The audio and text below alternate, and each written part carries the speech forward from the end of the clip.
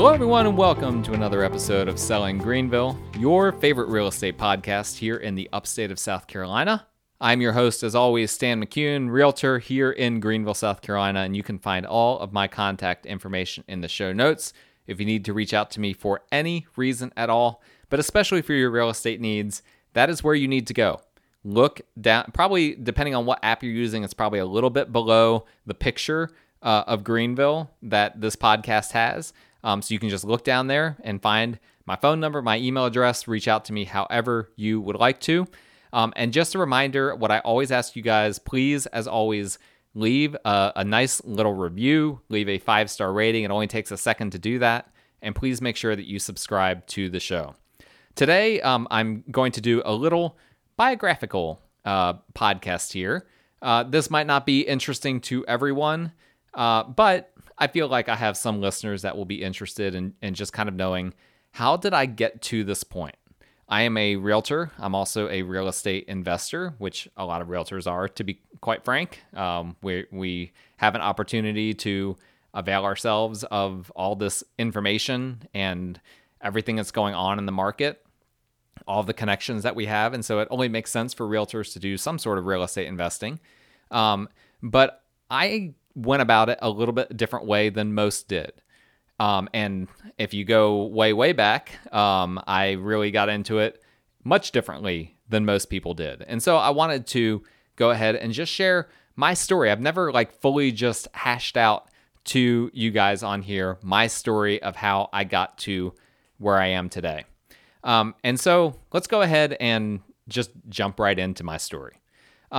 Ever since I was a kid, I had kind of a little bit of an entrepreneurial brain. I remember as a really small kid, I created a menu of things that I could create in the kitchen, like food that I could create for my siblings or for my parents. And, it was just basic stuff, peanut butter and jelly sandwiches. I would put cheese on crackers and then melt them and, just silly little things like that. And I would, charge 10 cents or something, really basic like that to make these things for my siblings and for my parents. I don't even know how long I did that. I don't think I did that for very long because I realized that I wasn't going to make any money doing that. But that was kind of indicative of this kind of more entrepreneurial brain that I had. And then I went through a season where I wanted to be a meteorologist, but it was I wanted to be more of a storm chaser. I was really energized by this idea of storm chasing. To this day, I have books on meteorology. That's actually still kind of a love that I have. And my wife, it's funny when we're having weird weather, she looks to me as before she puts on what's his name, Chris Justice or whatever, I don't know, whatever our local weatherman is, she'll come to me and ask me what's happening, what should we expect, and I will usually be very accurate in my prediction of what is going to happen weather-wise. And so maybe I will take up storm chasing as a side hobby at some point, that it's still there. It's not exclusive. It's not like I can't do that as a hobby, but I just haven't up to this point. But unfortunately, my high school science teacher really destroyed the joy, to be completely honest, completely took the joy out of the possibility of me doing anything in meteorology. We had a several week part of science, probably either my sophomore or junior year, where we talked about meteorology, and I mean, it sucked all the joy out of it for me. That was it. That was absolutely it. I no longer wanted to have anything to do with that. And it's really sad to think about, but that's the truth. I'm speaking the truth on this show. A single teacher took the joy out of it for me. On the flip side, I had another teacher. I went to a Christian school. And as probably all you guys know, I am a Christian that does, weekly attend church services and all of that. By the way, if anyone listening to this podcast is interested in knowing more about that, or is looking for a church or anything like that, I have a lot of connections in that world. So I'm just going to throw that out there. I obviously do not ever discriminate or treat clients any differently on the basis of their religion. I agreed as a realtor never to do that, and it's also really bad business. But like most realtors, I do observe. I am religious, and I do have a religion, and for me, it's Christianity. So I went to a Christian school, and I had multiple Christian teachers, obviously. And they really encouraged me, and a lot of other people encouraged me to go into religious studies.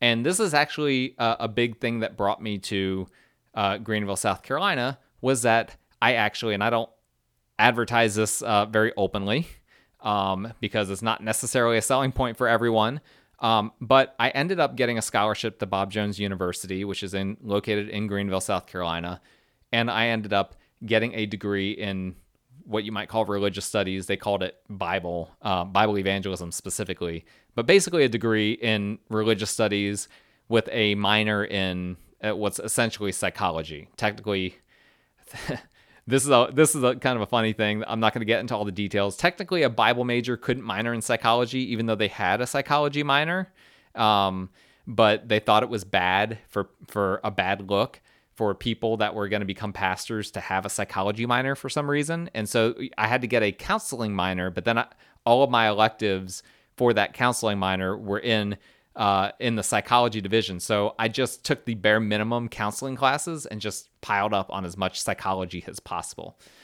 So anyway, for those of you listening that went to Bob Jones at some point, all of that will make perfect sense.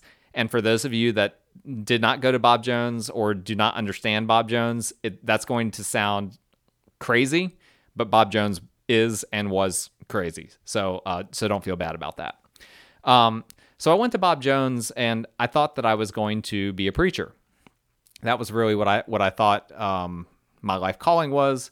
And so I ended up going there. I got straight A's, top of my class, and I ended up then immediately, I graduated in 2008 during the Great Recession.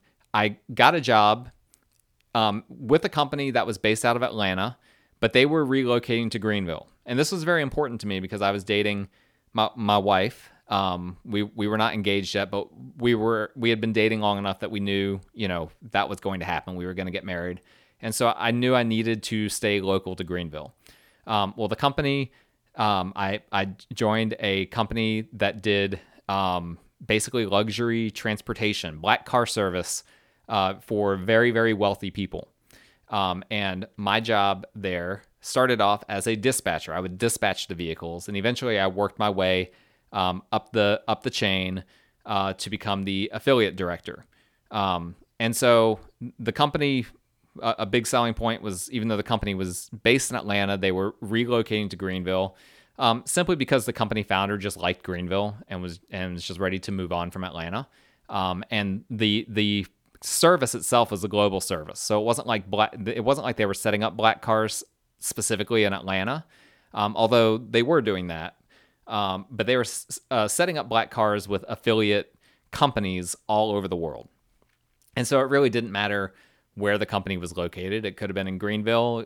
They ended up opening up another office in Hong Kong. And, I think that they're opening up some other offices in some other areas, but they don't need to have a local office in any one major hub. It can be run from pretty much anywhere. And the company is still, to this day, operating in downtown Greenville. But I learned while I was working there, life just kind of came at me fast, right? And so I was actually enrolled at Bob Jones to get a master's degree, but then my wife, and we got married. I got about a third of the way through that master's degree, and then we got married, and it, this is all during the Great Recession. I had no money, and then my wife immediately got pregnant as soon as we got married, and it was like, okay, I got to put this degree on hold. And then just a lot of things happened to the point where it just became very clear that things were not leading in this direction of me being a preacher, at least not at that stage in my life. And so that, coupled with me advancing in this ground transportation company and basically being, one of the top people in the company. And so I just realized, you know what? Hey, it really seems like secular work, even though I'm still a Christian. It seems like I am supposed to be doing secular work in this stage of my life, and we'll just have to see, if some kind of ministry-related work avails itself to me, then I can still pursue that at any other time. But right now, it seems like this secular work is what I'm thriving in. Well, I was thriving in it, financially and in terms of doing good work. But that entrepreneurial side of me, and by the way, that entrepreneurial side of me was kind of what was interesting to me, like from the standpoint of preaching as well, because when you're preaching, like you have full control to a certain extent. Like you can use your creativity and your imagination, and you can I don't want to make it sound like it was a control thing, but you can harness those aspects of what you're good at from the standpoint of creativity. I was very good at studying. I could harness that. I could do all these different things. As you guys know, from this podcast, I'm relatively a decent speaker, right? Otherwise I wouldn't have a podcast. None of you guys would listen to it if I was like a really bad speaker. So anyway, I was doing well in like so many different ways, but that entrepreneurial side wouldn't go away. Like I couldn't just suppress it. And so as I started to accrue money, after, as I started doing well and the company started doing well following the Great Recession, it really became interesting to me to buy investment properties. And I got that investment property bug from the first house I purchased that my wife and I lived in. It was basically like a house flip. And so I ended up being able to go through the whole process of like negotiating a property down really low, getting it for a great price, having contractors come in, doing a remodel. And so I kind of, my first real estate experience was basically the equivalent of flipping a house. And so I got the bug where it was just like, you know what? I feel like I can make money doing this. I feel like I can do this, and it could be a cool side hustle, and it'll bring me some more money, and it'll help the family. And so I started doing that, and I started flipping houses, not in tremendous volume, but just a handful of houses per year. And then I decided to kind of pivot from there to purchasing some rental properties. I even did some wholesale real estate deals, and I just started finding that I could actually I had a talent, like an ability to do real estate. And eventually I started having people coming to me, like asking me questions like, hey, Stan, do you think this is a good investment? What do you think I should do here? What do you think I should do there? Specifically when it comes to real estate. And it just occurred to me that like, hey, maybe I actually have a gift in this. And maybe I should leverage that gift to the fullest potential. And so while I was still working in ground transportation, I went ahead and got my real estate license. And I immediately started getting business from people that knew me, that knew my work ethic, that knew my attention to detail, and wanted to work with someone that had all of that. And I'm sure there was also a charitable aspect, hey, you need some business, right, to get started. Someone's got to be your first client. And so I was able to do it on the side while also still working full-time in transportation business. And sometimes I would, that first year in real estate, unless you're out like just working 80, 90 hours a week, if you're just letting business come to you, it's pretty slow. So it wasn't that bad. I had a handful of closings that year, and it was good. It was a good ramp up to that next year. I quit my job and did real estate full time. Well, I determined from the very get-go that if I was going to be successful at real estate, it had to be without me needing to do door knocking or cold calling or things like that. And I'm not saying that I never ever will do those things, but my business couldn't depend on me like taking an hour every day and cold calling. I hate doing that. I had done cold calling in college at Bob Jones. I spent a year as a student caller, a very weird job where I would call high school students that had signed, a form for Bob Jones. They were interested in Bob Jones. I would call the high school students and talk to them and try to answer questions about Bob Jones. And I hated that job. It was by far my least favorite job that I had ever had. I was so, it was the only job that I've ever been in that as soon as I hit the minimum number of hours, I immediately clocked out and immediately left. And so that was something that I knew, like if I was going to be successful in real estate, it had to be without me doing these things that I don't like to do. Because at the end of the day, like really the reason why I left the transportation company was I was getting burned out of that. I was just getting tired of that. I was tired of working for the man. I had that entrepreneurial side.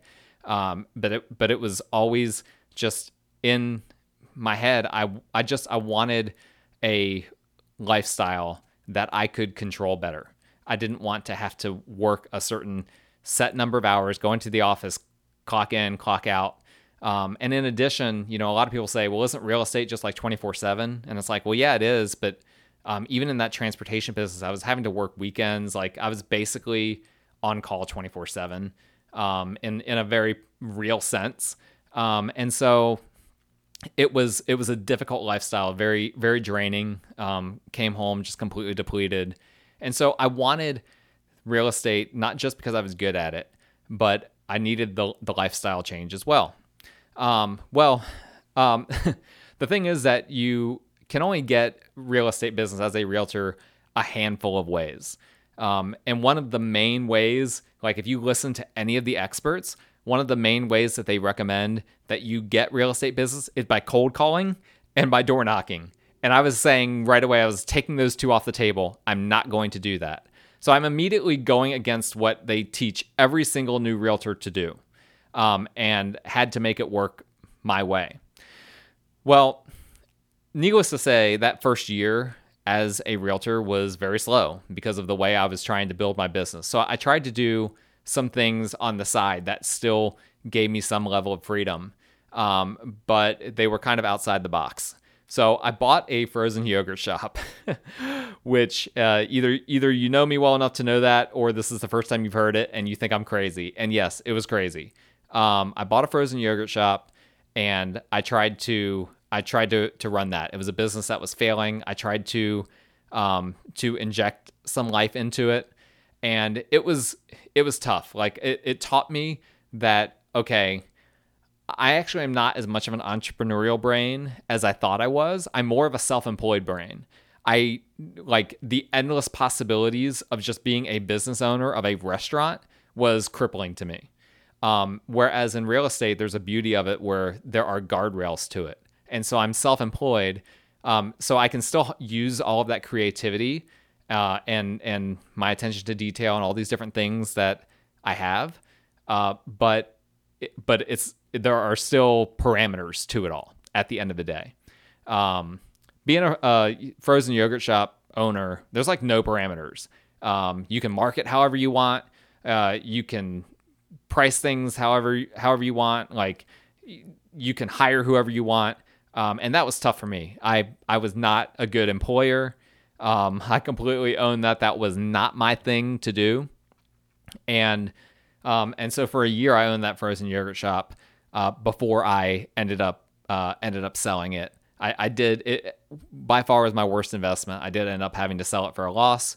But I will say, like I said, I learned lessons. They were expensive lessons, but I did learn those lessons.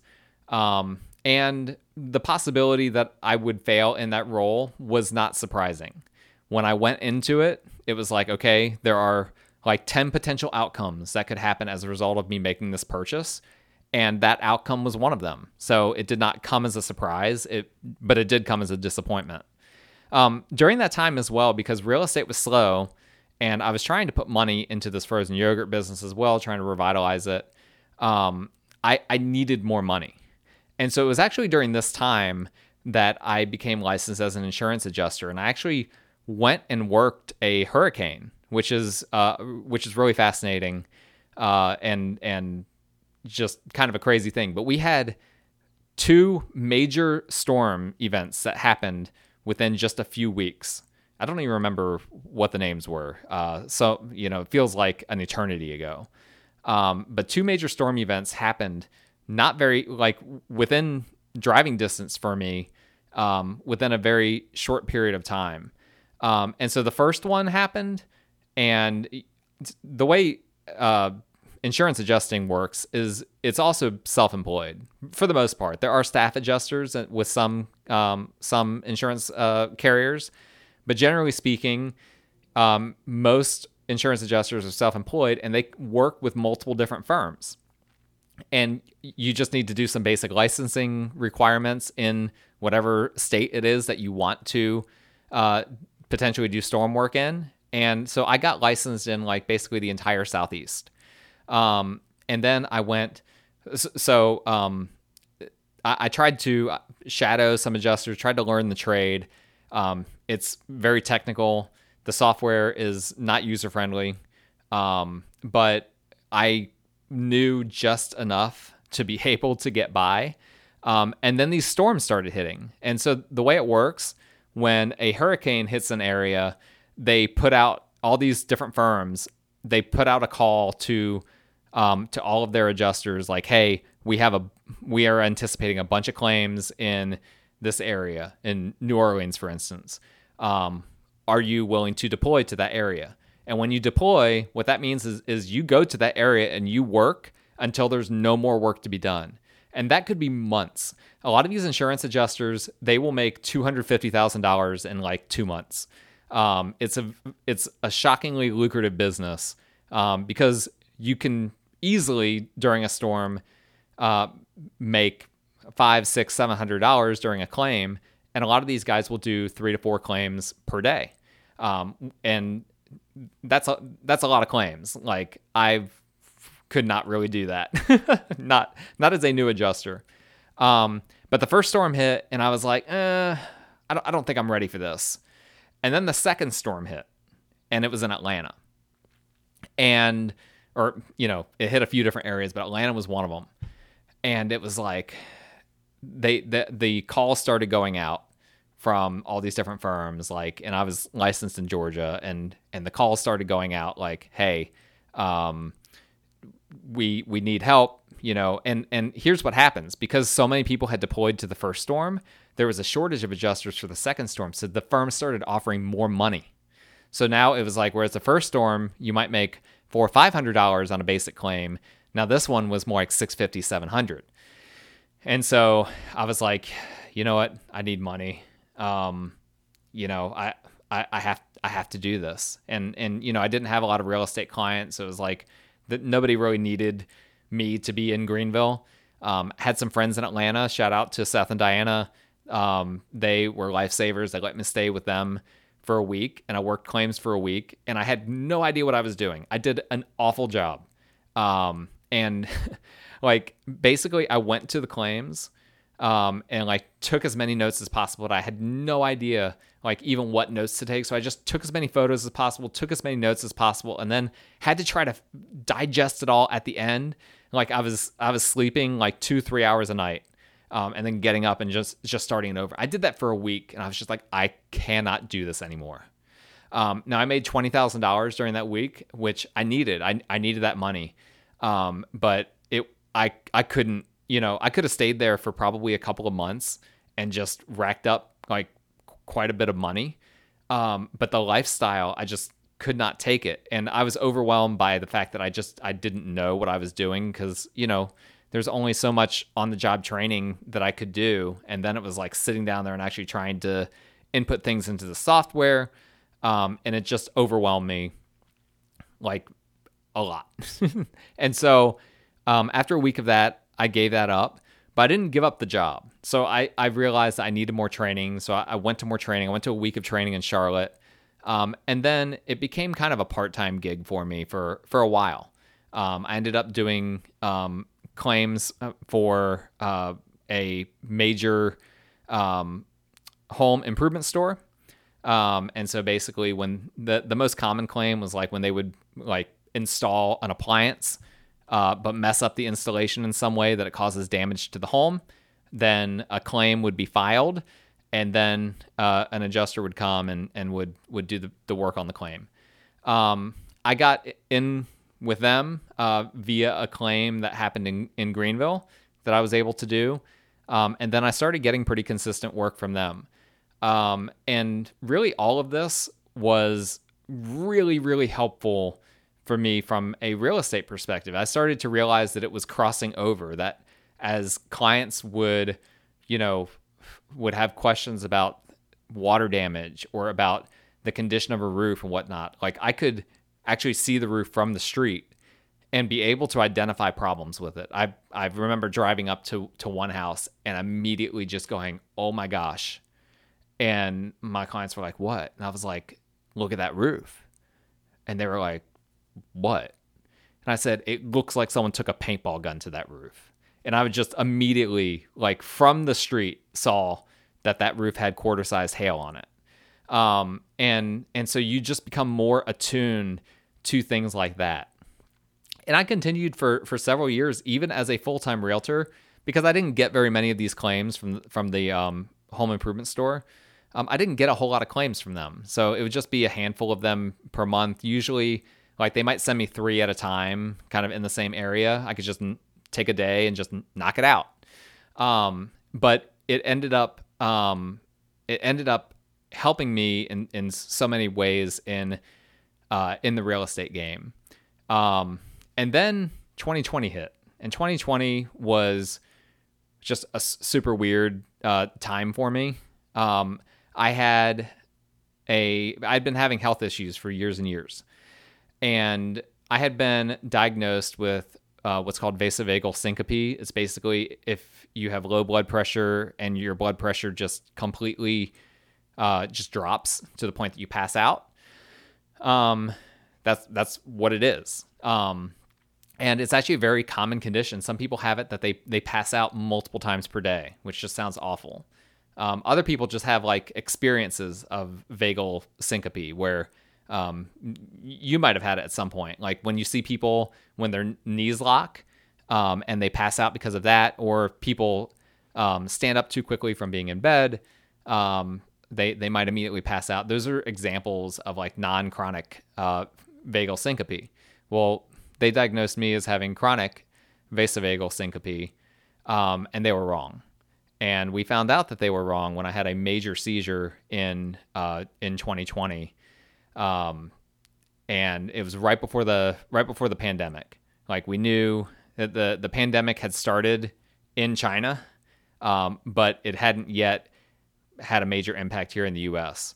And so I had a major seizure event that they diagnosed me with epilepsy. And then they said, you can't drive for 6 months. You need to be seizure free for 6 months for us to allow you to drive. And so that was really, really difficult on my real estate business, obviously. And thankfully, I still had a handful of those insurance adjusting claims that were coming in for the home improvement store. Those were able to kind of keep me afloat. But basically, my real estate business died for 6 months during 2020. And we thought that the entire real estate industry was going to die in 2020, but we didn't realize that it actually was going to take off a few months after the pandemic happened. But it didn't take off for me. I had to ride it out. My wife drove me, my cousin drove me, to showings and whatnot. But it wasn't until I finally was able to drive again. And then ironically, when I was able to drive again, the insurance adjusting completely went away. I stopped getting those claims. And I had to make a decision, like, do I want to keep pursuing this, or do I just want to double down on real estate and do that? And I decided that real estate was the thing. Real estate was what I needed to double down on. And so I did.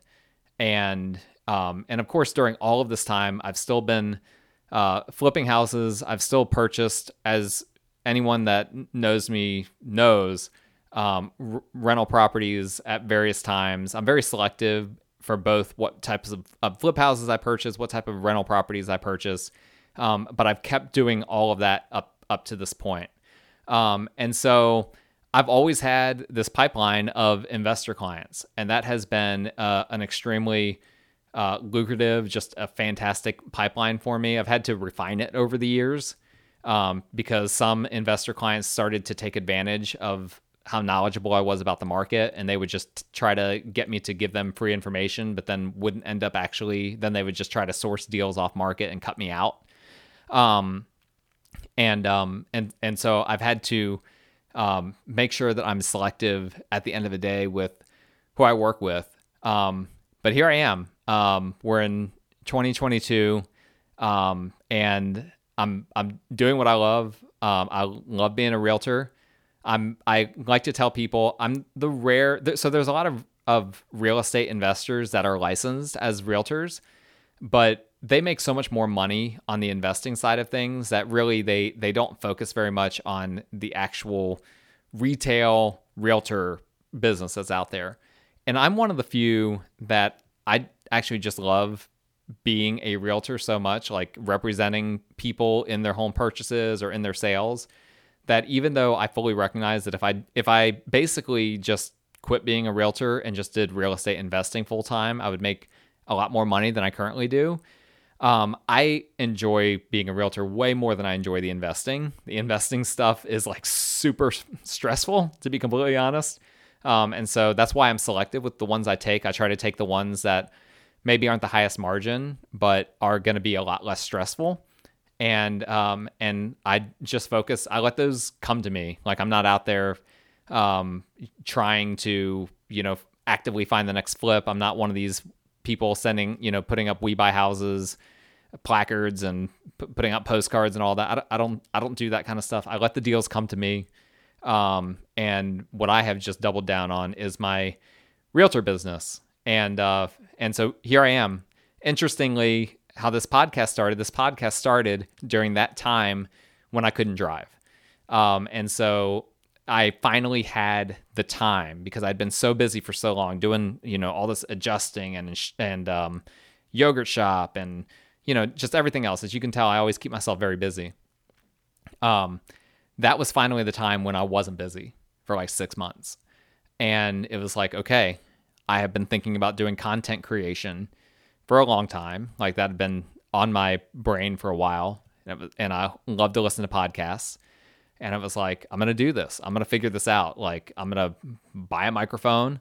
I'm going to sit down on my Mac and try to figure out how to use GarageBand, which I actually had some good experience at Bob Jones with one of my roommates use GarageBand quite a bit. And he taught me how to use it. So that actually was the easiest part of it.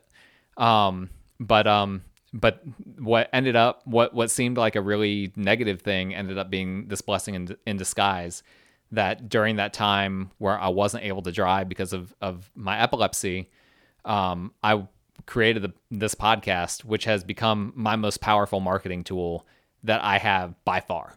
A huge percentage of my closings are either directly or indirectly related to this podcast. And so I'm extremely grateful for that. And I'm extremely grateful that they correctly diagnosed me this time, back in 2020, because now I'm able to take the correct medication and I haven't had a seizure since February of 2020. So that's all under control and my business is better off for it. So I hope you guys enjoyed that, a little bit of my story. Obviously, there's a ton of more details that I could put in there, but I tried to streamline. I actually didn't. None of that was scripted. I did all of that off the top of my head. Usually, I try to script out a little bit of my pods, but in this case, I was just like, you know what? I'm just going to wing it and just see what comes out. So hopefully, that was interesting for you guys. I appreciate you guys listening and sticking with me for this longer than normal episode. If you liked it, please subscribe, hit a 5-star rating, leave a short little review. And if you want to talk to me about any of this or for any of your real estate needs, my contact information is in the show notes. Thank you guys again. Enjoy the rest of your week, and we will talk again next time.